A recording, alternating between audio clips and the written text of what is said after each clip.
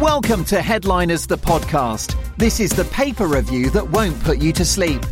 You can catch us live every night from 11 on GB News with a panel of top-notch comedians going through the biggest stories hitting the next day's papers.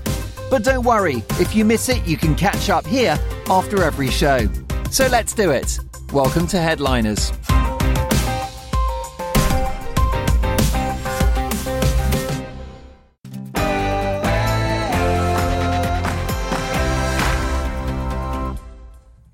At last, some grown-ups in the room, top comedians Ed Axel and Leo Kearse reacting to the big stories in tomorrow's papers. That's right, it's Headliners. I'm Mark Dolan, and I'll see you on the other side of the headlines with Ray.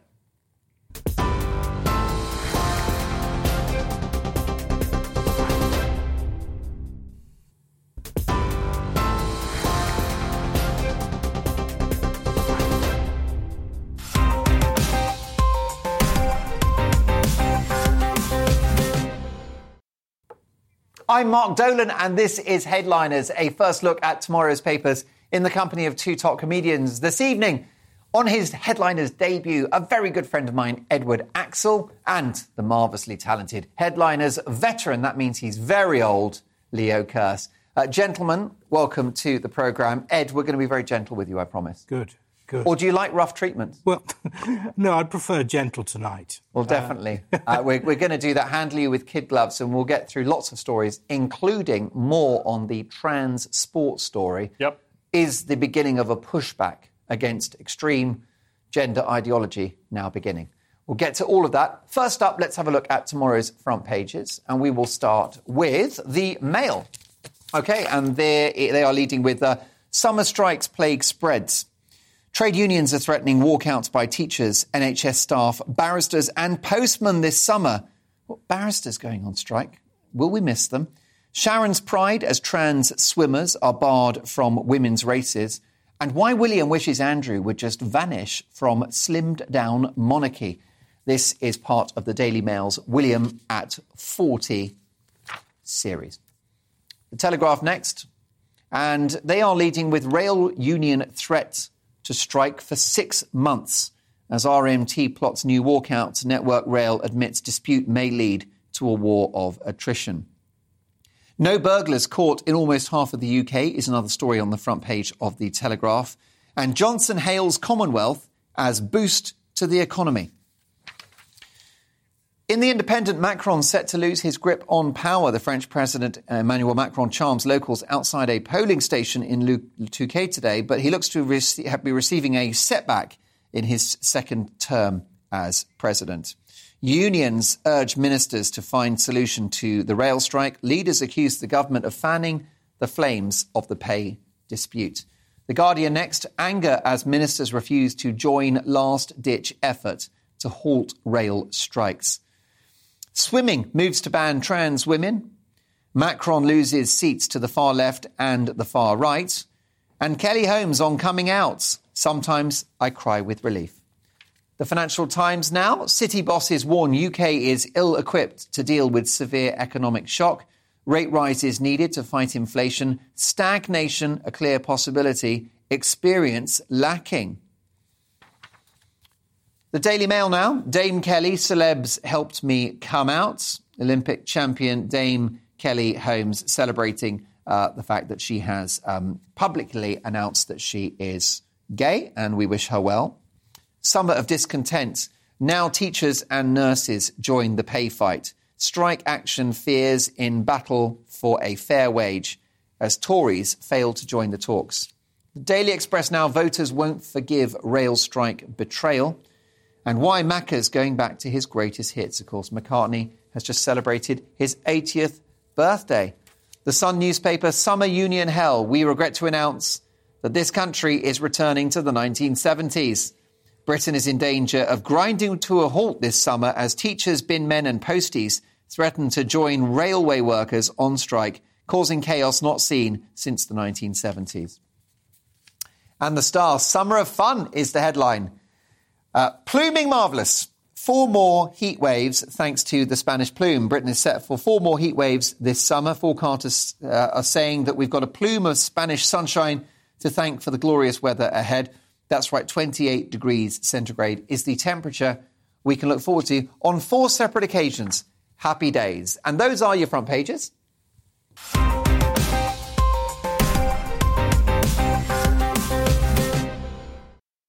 And let's start with the Times, and Ukraine should be bracing for a long war, Leo. Yeah, and the rest of Europe and Ukraine's allies as well. So Boris Johnson has urged Western leaders to get ready for a long war in Ukraine or risk the greatest victory for aggression in Europe since the Second World War. So the Ukraine invasion is becoming bogged down in this war of attrition, and it's really going to depend on who can continue feeding armament, supplies and petrol and diesel and everything else to the front. And both sides are running low on ammunition. And the worry is that the international coalition that supports Zelensky is starting to fracture as companies, as media attention, public attention disappears from Ukraine. The focus goes off Ukraine and people start worrying about the cost of living and energy and food, wheat in particular, which, is all tied to Ukraine with, Russian oil not coming across. So we're looking, Germany and some other countries are starting to look like they want to falter and not support Ukraine. They want a quick end. Maybe Ukraine could give away some of its land and sue for peace against Russia sometime soon. What's your best guess about the timeline for this war? Are we months or years away from the end? To be honest, I would have thought it's months, but I'm a ridiculously optimistic person. So, hence that T-shirt. Yeah. I mean, just look how much Bitcoin I bought 2 months ago. So, I think it is. I think it is months. I think it could be. The pressures on Russia to stop this war, as well as on the West to contain it. You're regretting those shares in Netflix as well, I would imagine. Edward, what are your thoughts about this? Is the Prime Minister right to warn the West that we have a long war ahead? I think he is right to warn us. And funnily enough, the only thing that really struck me was I actually believed him. Never do that with Boris. It's you and a lot of women have fallen down that trap. But the Russians have got very deep pockets, and they're not sort of going to sort of walk away, really, I don't think. And the Ukrainians, again, are not going to walk away. And the longer it goes on. And the West isn't going to walk away. Well, some in the West are walking away. They are walking away. Germany in particular. Germany's still giving Russia something like a billion euros a day. It's insane, the amounts of money. And as the war goes on and oil prices keep going up, that's actually helping Putin because he sells a lot of oil. So, it's paying for his war. Yeah, I tend to think that ultimately the real question will be Putin himself, is if he's going to carry on, if he's got control of the levers of power. You could get a new hobby. Yeah. Take up crochet. Well, why? It's something different. I mean, people. When you retire, when people retire, they start new things. You could start basket weaving. Or maybe just give up the war game. An iPad with Angry Birds on it. Yeah. And let him get sucked into that. Or perhaps CrossFit or going vegan. We've got to distract this guy in some way. You're right, I think, to focus on Putin. His health is a factor. Does he have anything to lose at this stage? Is he in too deep? Yeah. I mean, I suspect that what needs to happen is that this guy needs to be presented with a gold-plated, diamond-encrusted ladder to climb down. And I'm not sure that that's available at the moment. But what would that be? Well, I don't know. Perhaps he keeps the Crimea. Perhaps he gets a chunk of Ukraine, and we all move on. Yeah. Because that's obviously a suboptimal outcome for the Ukrainians. Yeah. But we need this to end, Leo. Yeah, absolutely. And also it's the rest of the world as well. So much wheat is blockaded in Ukrainian ports and can't get out. And Russia's bombing the wheat fields, and this is going to create a starvation crisis across. I know it's terrible that people are dying in Ukraine, but the starvation, the deaths from starvation in the Middle East and Africa are going to absolutely dwarf that. And plus the whole economy, just, inflation, supply chain issues. Yep. We can only pray that this conflict comes to a swift resolution. Speaking of long conflict, what about the summer strikes? This is quite a story, isn't it, Ed, in the Telegraph? Yes. So essentially, I think probably the rail unions are not going to get what they want after a 3-day strike. And I think it will carry on for a long period of time. I also think that the Tories see it as a plus, i.e. fighting unions and all that sort of stuff. The optics are good for a Tory Prime Minister to stand up to unions. And they're also saying that the Labour Party is slightly enigmatic on the subject. So it's a very odd situation. I mean, there's part of me thinks if inflation is at 10%, it's almost fair enough to say I want a 10% pay rise. But I want a 10% pay rise. Everybody wants a 10%. Edward, and I talked about it on yesterday's show, and I pointed out that there are many professional groups who deserve a pay rise. Yeah. You can talk about nurses, you can talk about police officers, Yeah. the military. What about supermarket workers who are the real heroes of the pandemic for me? Security guards, taxi drivers, you name it, right? Yeah. But the problem you've got is that on paper, with inflation, everyone deserves that pay rise. But the solution to the pay issue is more money, which equals more inflation. And this is the spiral we want to avoid. The wage price spiral. Yeah. Yeah. It's like quicksand, isn't it, really, for any economy? Well, inflation is a nightmare, really. But the question I've got about the rail strike specifically, is there more to it than just money? Is it about redundancies? Is it about... Because I was watching the RMT leader this morning, and he was sort of saying that every ticket office is going to close. It's all going to be automated. All sorts of redundancies are in the pipeline, which Grant Shapps says are all voluntary. But is that actually the case? It's not guaranteed, I don't think. And also, you've got a difficult position for the rail industry at the moment because at one point, certainly before the pandemic, rail was just going up and up and up. Everybody was, but now, it's ticket prices are down 25%. So for the rail industry to say, "Oh, we want more money," I mean, you're not selling enough tickets. People's lives have changed. They're not commuting as much. People are working from home more. So just the economics of the market don't justify that, and that's on top of the £16 billion that was given to them to bail them out over lockdown.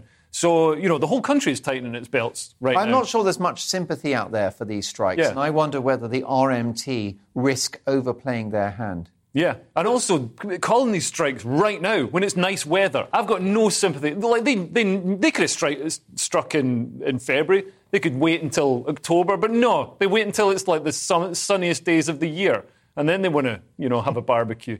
Like we'd all like to take some time off. Yeah. Well, we would. As long as you guys don't go on strike, that's all I care about, because we've got lots more to get through. We've covered the Telegraph. Let's move on now to tomorrow's Times. Another day, another story about Bitcoin crashing, Leo. Yeah, that's right. So the price of Bitcoin has slumped dramatically. It's down below $18,000. And this is down from its peak in November when it touched $69,000. I mean, it's still way up from, I think about 10 years ago when it was about £3.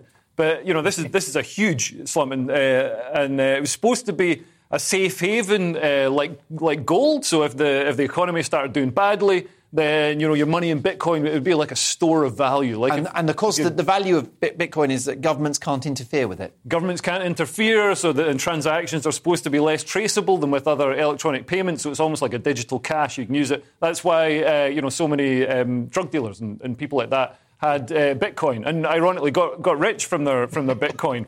Anybody... I hate to break it to you, lads, you're being paid in Bitcoin. and unleaded petrol. I mean, it's only slightly worse than the British pound at the moment. I mean, this affects a lot of people. So 2.3 million British investors hold crypto assets. And it's really based on the greater fool theory. So Bitcoin doesn't produce anything. It doesn't pay a dividend. So if you invest in Bitcoin, it's not like, if you invest in BP or something like that, you get paid a dividend every 6 months or whatever, and the share price goes up based on how much money they make. Bitcoin doesn't do that. It's just based on the idea that you'll find somebody else who's even crazier to sell it to. And it seems we've run out of crazy people. Well, they've normally been in good supply. But let's move on now to a crazy idea back in the day, the Commonwealth. Ed, this is a story in Monday's Times.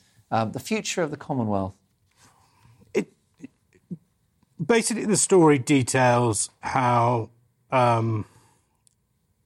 let's just say, when Prince Charles becomes king, there will be less of a pull for nations to be part of the Commonwealth.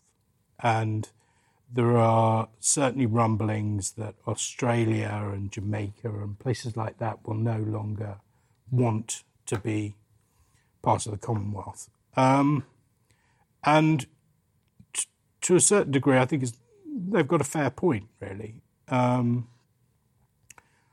Ultimately, the difficulty with these things is who is your head of state, because the head of state doesn't really do a great deal usually. They open a lot of supermarkets. And do you want a tired politician, ex-politician opening your supermarkets, or do you want something colourful and, regal and wonderful opening your supermarket? Someone like Prince Andrew, for example. Yeah, well, possibly. Who opened my Lidl 2 weeks ago. Did he? Really interestingly. Was he wearing a false moustache?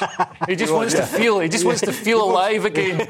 He's doing some royal duties. Well, I spotted him because he was the only one not sweating. Right, yeah. Well, yeah, he doesn't sweat. But this is the point, and your argument is that the Queen has been the glue that has held the Commonwealth together. In her absence, the box office is gone. I think there's an element of truth in that. The difficulty is we will find out, won't we? We will find out. I mean, look, I think the Commonwealth has great value for this country, and I think it's great for Commonwealth countries too, Leo. It would be a shame if it disbanded. Yeah, but the Queen seems to be, as you say, the glue that held it together. She's immensely passionate about the Commonwealth, and Prince Charles doesn't seem to care. So there's a worry that, Jamaica, there's already rumblings of certain countries leaving. Jamaica, Australia, they could become republics. Well, he's probably ashamed of our colonial past. Yeah, he probably is. So another self-loathing Brit. Maybe we should skip our next king. Maybe we should skip a few people and just go straight from the Queen to me. Let me have a go. I'll have a go.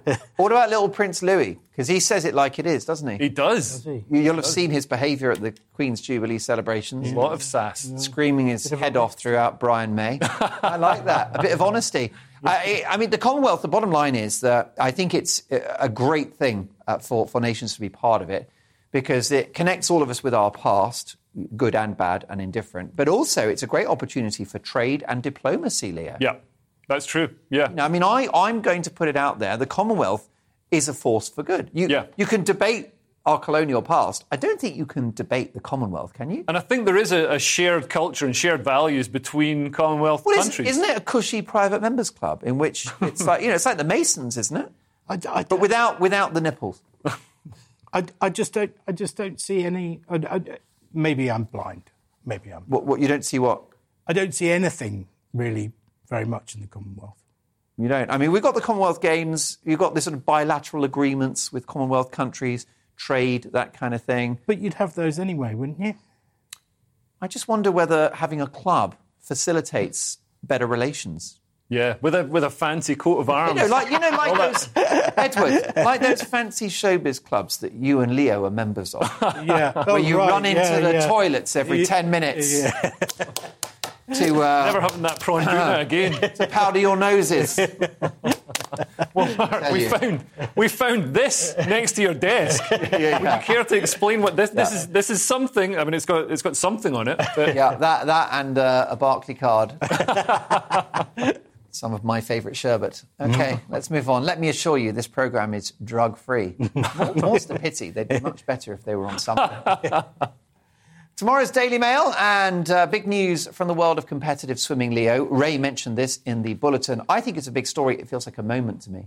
Yeah, certainly in the culture wars, if we want to call it that. So the International Sports Federation for Swimming is setting up an open category in swimming which will separate transgender athletes to compete in a class of their own. And they're going to pretty much completely forbid transgender athletes from women's swimming if they went through male puberty. So this means that if you transitioned after the age of 12, you don't get to compete in women's swimming. We've seen, Leah Thomas and other high-profile cases.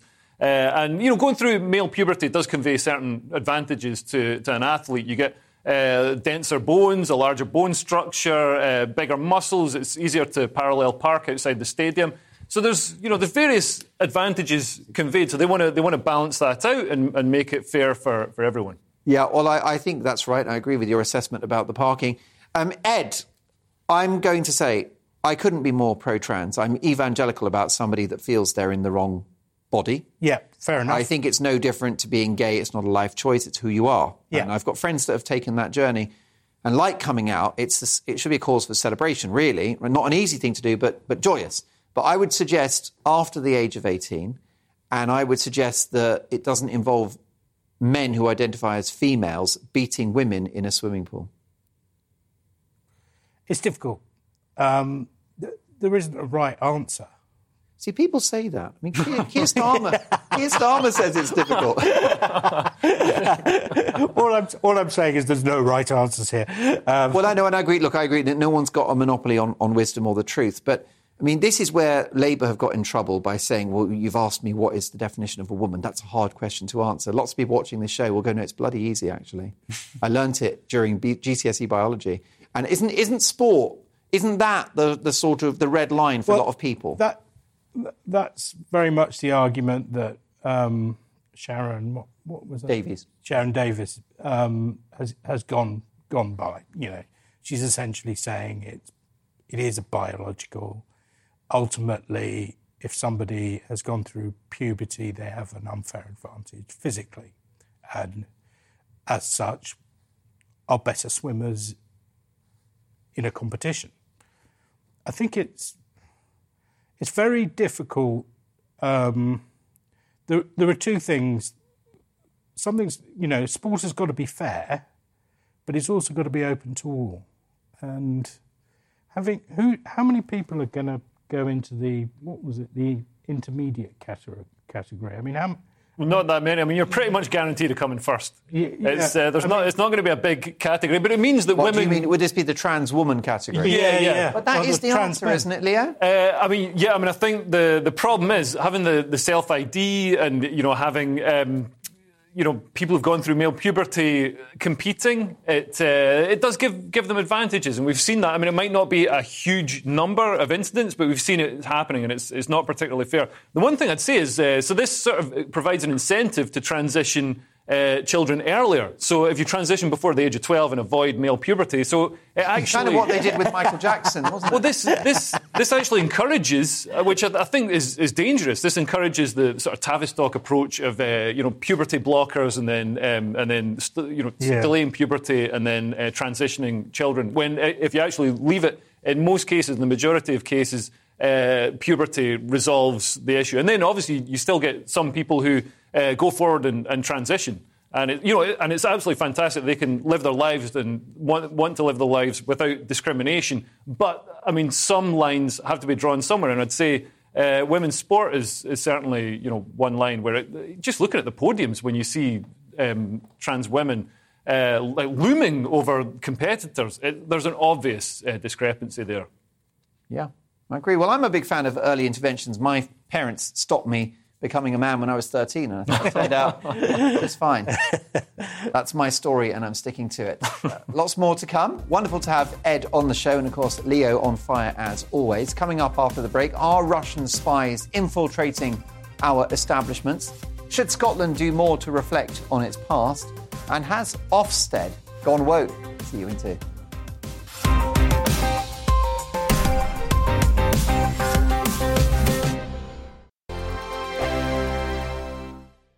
Join us for Ministry of Offence, the comedy panel show that's just like the news, and the left fights the right, and it doesn't really seem to matter who wins. We cover the big stories. It was, in fact, a troop of baboons and not angry vegans. I like that. And the really important stories. Fat naked cow gets stuck in swimming pool. It's a headline in a lot of local newspapers. Yeah. We're on the same team, Nick. Yeah, but I'm just helping you. Join us for Ministry of Offence, Saturday nights, 8 o'clock on GB News.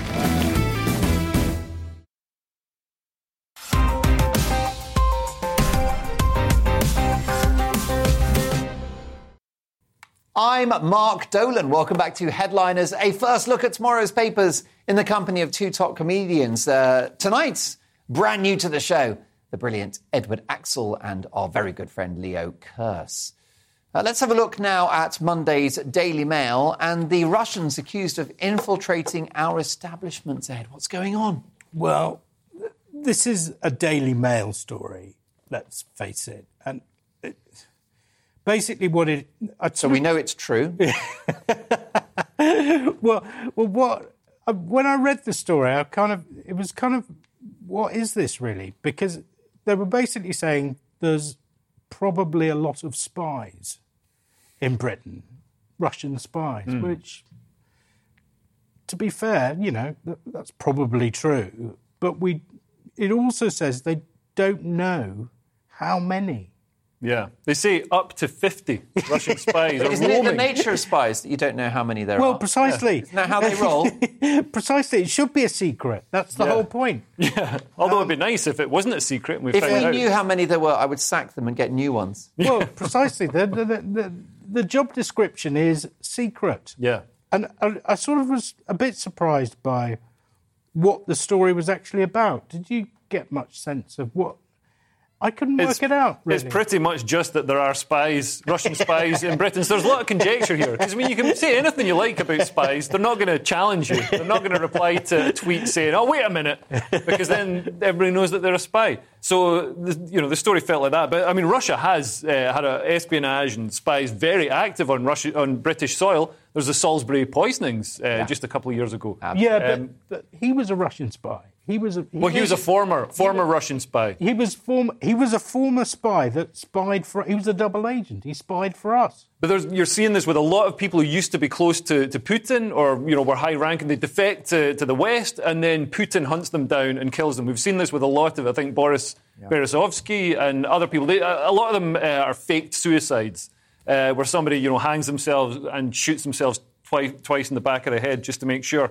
But Russian espionage and the tech they use as well can be very sophisticated, which is quite at odds with the sort of bungling they're doing on the battlefield. So in Ukraine, the Ukrainian kids are downloading these games, and they're geo-tagging games, sort of like Pokemon. And so they're encouraged to take photographs of strategic sites and assets, such as bridges and things like that, in Ukraine, and that geotags them. So then the Russian agencies can see which bridges are still standing, which bridges have been destroyed, and exactly where they are with regards to coordinates, so they can then bomb them.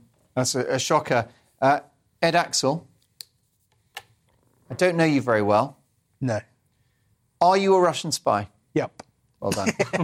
I did wonder because before the show he was eating pickled cucumbers and drinking vodka. Garroting someone. Yeah. Who knew? And, they're paid, don't they? They pay that. Who wouldn't? Yeah.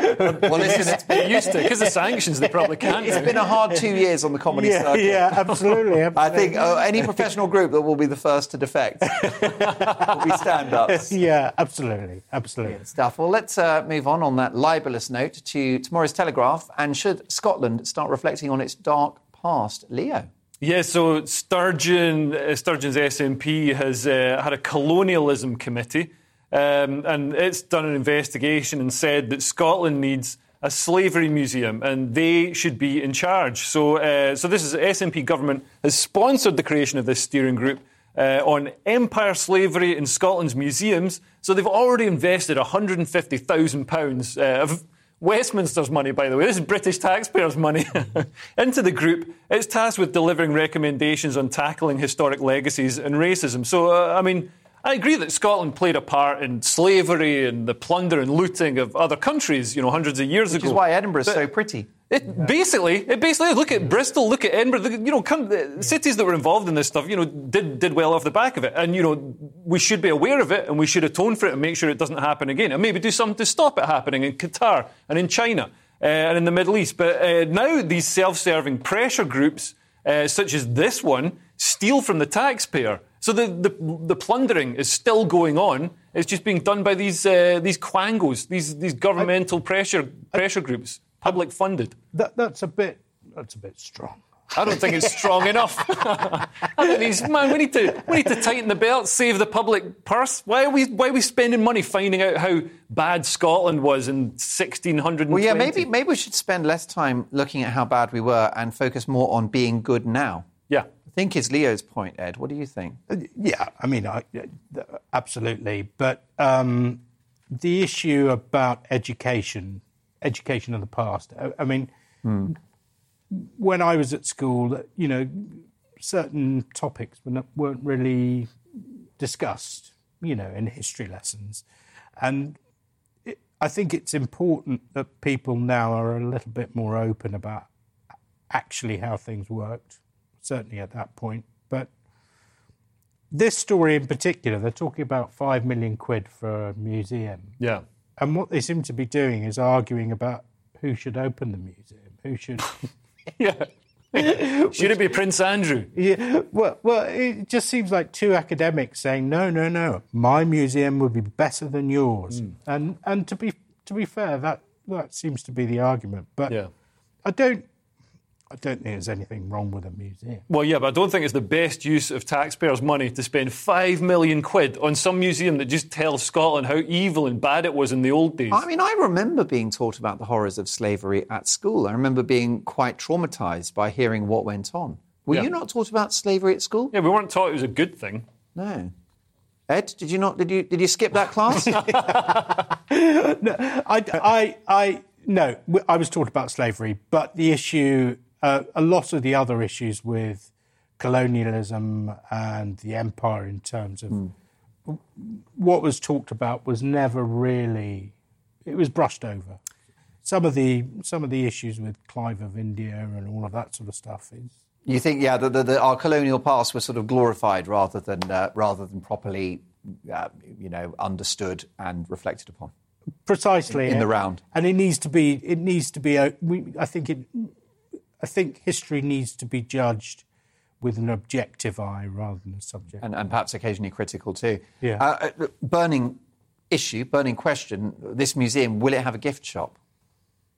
Well... It Slavery museum. It depends. What do you put in there? It depends which academic... What goes in there? You put a key ring. I think it's right. Novelty chains? Yep. His and her? Yeah. Padlocks? Anyway, there you go. The mind boggles. But you do wonder, I'll be first in line. As long as it's got a good cafe, that's all I care about, because that's why I go in Scotland, it definitely won't have a good cafe. Everything's going to be deep fried. Oh, no. What about those shortbreads, though? Come on. It's got to be done. Fascinating. We'll look. We'll watch with interest if that museum does come to light. Ed, let's go to The Independent now and a shocking story about women's mental health. Yeah, well, it's a difficult story because it's about something called ECT, which is electric shock treatment, which it's a very long article and it sort of goes into detail about effectively a treatment that has always been controversial. And it seems that, I mean, it's not just in Britain, but it seems around the world, the majority of patients that are prescribed ECT seem to be women.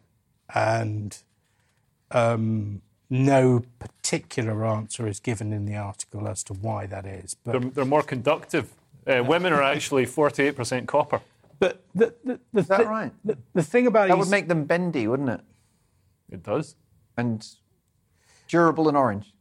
The thing about ECT is they basically plug you into the mains, and they don't know why it works. Yeah. They've got no idea why it works, which is kind of... It's kind of scary. It is scary, but it's also... it's kind of frightening too in some ways. That's what scary means. Yeah, good point. Good point. But it's frightening because they don't know why it works, but equally they kind of want a solution to the problem, you know? Yeah. Well, do you think it's unethical? Is that what you're getting at, Ed? Are you suggesting that women are effectively guinea pigs in this treatment? The difficulty I couldn't get from the article whether that is just completely random, whether it just so happens to be women. Yeah. It does seem like quite an old-fashioned technique, doesn't it? And I'm surprised they're still using it. But the other side I was looking at is these are psychiatrists, they're medical doctors. I can't believe they would prescribe something that they would think would harm someone. Well, I mean, it's prescribed in extreme cases of mental illness and depression, but it can have, terrible side effects. So one of the women they speak to says by the end of it, she couldn't recognise relatives or friends, couldn't count money out, couldn't do her 2 times table, couldn't navigate anywhere, couldn't remember the names of people or her kids' birthdays. So, I mean, it's almost like our brain's been wiped by this. Leo, do you know any females that you'd like to put 1,000 volts through? Answers on a postcard, please. Mark at gbnews.uk. Tomorrow's Mail, and it looks like Ofsted's school ratings are based on how woke the school is. Leo, tell me more. Yeah, basically, a lack of gender identity teaching has been cited as one of the reasons for several primary schools being downgraded by Ofsted inspectors. So 2 of the schools failed to teach pupils about gender identity and gender diversity. Yeah. And another one had not taught pupils about gender reassignment. And I don't like why is this an insistent thing? Why have children got to be taught about gender diversity, gender identity, gender reassignment? No wonder China's doing better than us. They learn about maths and programming and stuff like that that's actually useful in 2022. This, gender woo-woo ideology, it's just introducing ideas to children's heads that they're not really at the stage to understand all this stuff. Gender is as we know, it's a social construct. So why, teach some sort of made-up ideology? I mean, we know that there's 2 genders, men and women, and then there's also a bunch of people who want attention by saying, no, I'm bun gender. Well, Leo, you ask why schools are teaching at primary level this kind of stuff. I've got an answer I would suggest, which is there is now an agenda to actually make people trans. Right. What's the... Because, I mean... Or at least to create an environment in which a girl that's a bit of a tomboy that enjoys, I don't know what, rugby and Action Man has got to actually be told, well, no, what it is, you see, you're probably a boy trapped in a girl's body, almost like brainwashing. Ed, I know you won't agree. What do you think? Why is it being taught in schools? I just want to note that it's a Daily Mail article. One of the best newspapers in the country. I'm just in final talks about doing a column, so you'll get nothing from me. I'm in final talks about getting a free copy. Yeah. Well, since the closure of Russia Today, a lot of my career dried up. Yeah. I just think it's paranoia, really. I don't think it's true. Do you want to be sort of explaining to 7-year-olds that there are men that think they're a woman? No, of course. Because I don't think that's anything to be ashamed of. But is it the business of a 7-year-old to think about that? It's one of these things. It's like, why have a focus on this? We could be teaching anything. We could be teaching the mating rituals of guinea pigs, or the formation of the Andes Mountains. But why pick this one particular thing? If you look at the article, If you look at the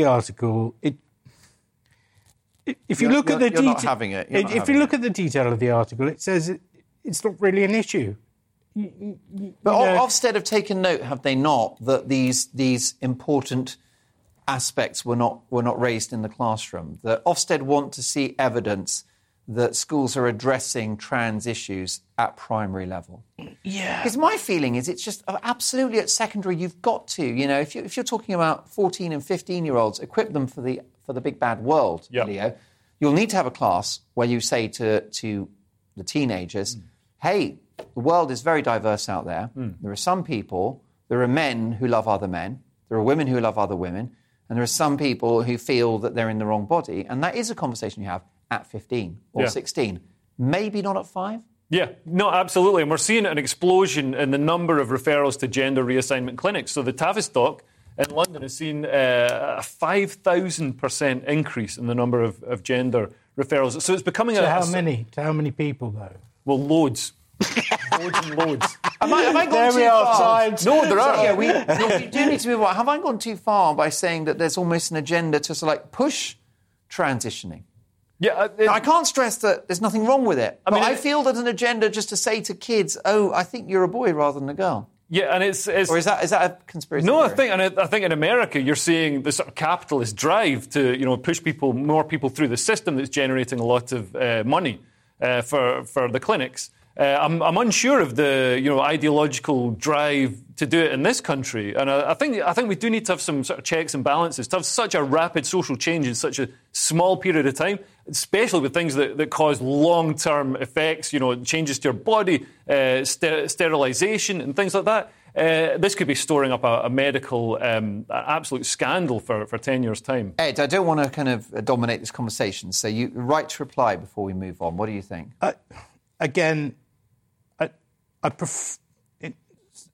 I think society is a much better place now than it was 20 or 40 years ago when such things were frowned upon. What about 5 years ago? Well, possibly 5 years. 5 years ago. So, do you see parallels, therefore, with the way that being gay was actually, a few decades ago, a crime? It's illegal. in this country? Yeah. Do you see parallels with that and Yeah. trans people? Yeah, I do. I think being open about it, and I think saying it's part of life, is not a crime. Yeah. No, I absolutely agree. But to teach it on the curriculum to 5-year-olds, why do they need to have the ideas in their head? But they don't seem to be. That's the schools that don't do it are getting downgraded by Ofsted. That's what we're seeing here. And we're seeing a huge, an insane rise in gender reassignment amongst kids. And delayed puberty through puberty blockers. Well, maybe that's because there has been a dam and the dam has burst. That's possibly possibly true. What do you think? Something's burst, Possibly Leo. true. Something's burst. Yeah, madness. I just don't see it as a tsunami. Okay. Maybe I'm a fool. Well, you're definitely not a fool, and it's all about opinions on Headliners and on this channel, and I appreciate what Ed and Leo have had to say in equal measure. Lots more big opinion to come. After the break, should robots have rights? Are builders becoming too woke? And a drug-smuggling monkey. See you in 120 seconds.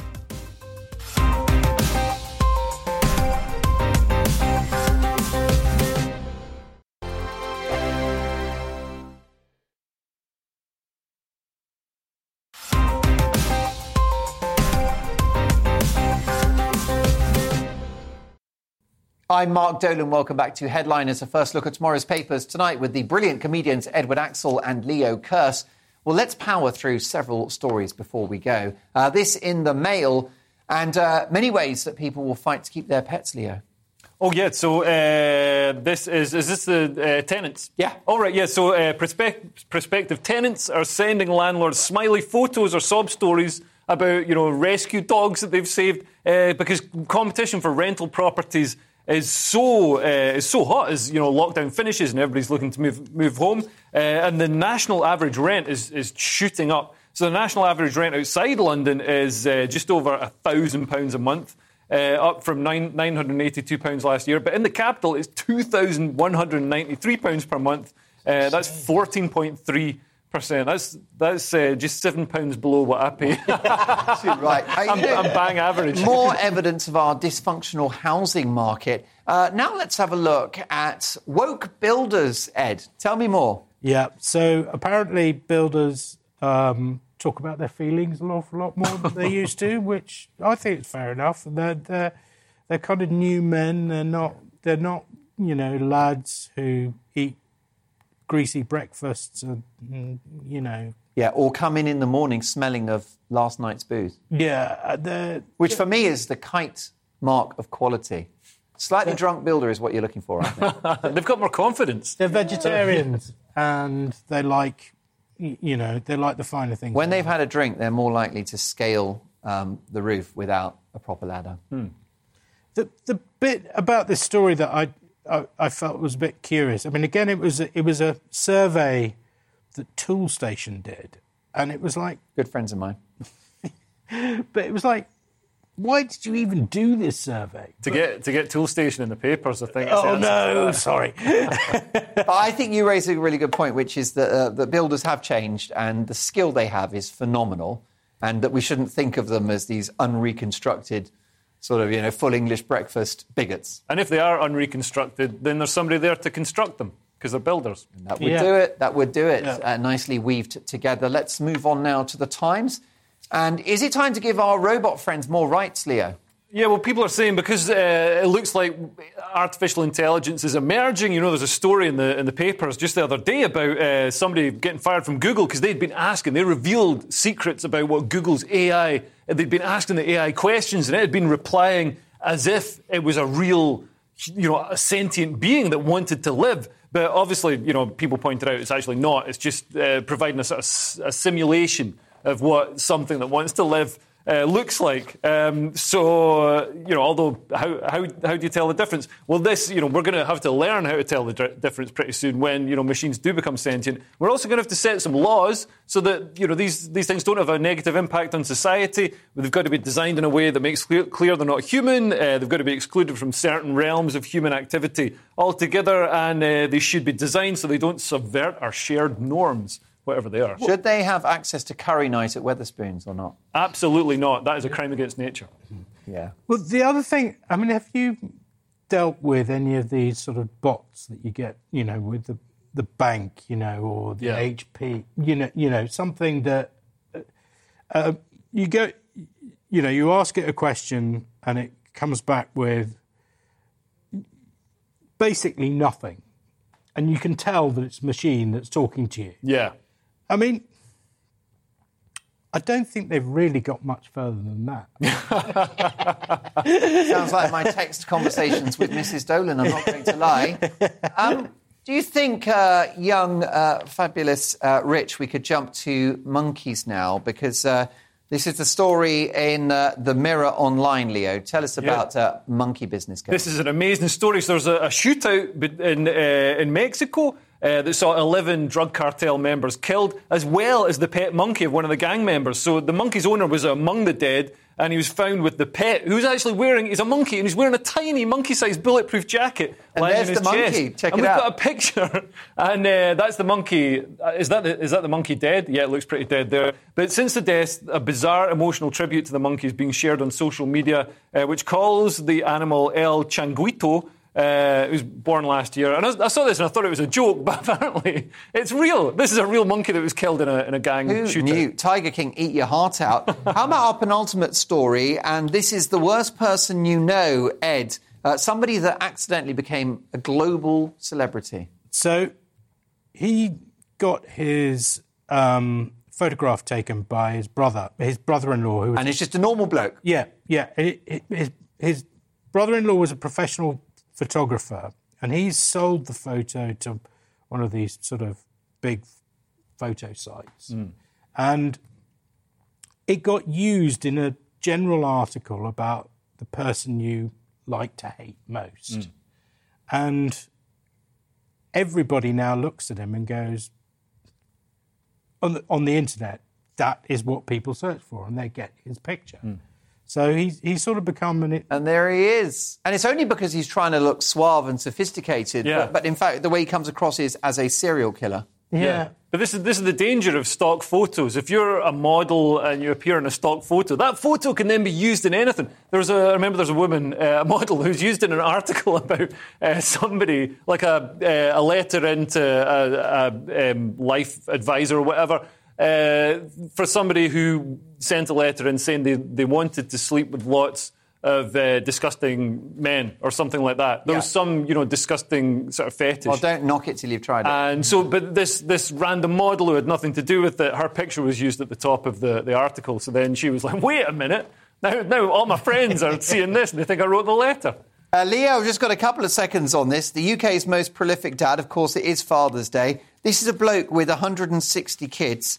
160? He's got a lot God. of energy, hasn't he? Oh, my God, 160. Where's Jeremy Kyle when you need him? Yeah, now you're talking. Well, there's a question. Look, folks, I want to thank you so much for a brilliant debate, Leo Kearse and Ed Axel. And thank you for your company over the last 3 days. I've loved every second. I'm away next weekend, but I'm back a week on Friday, and I can't wait to see you then. Keep it GB News.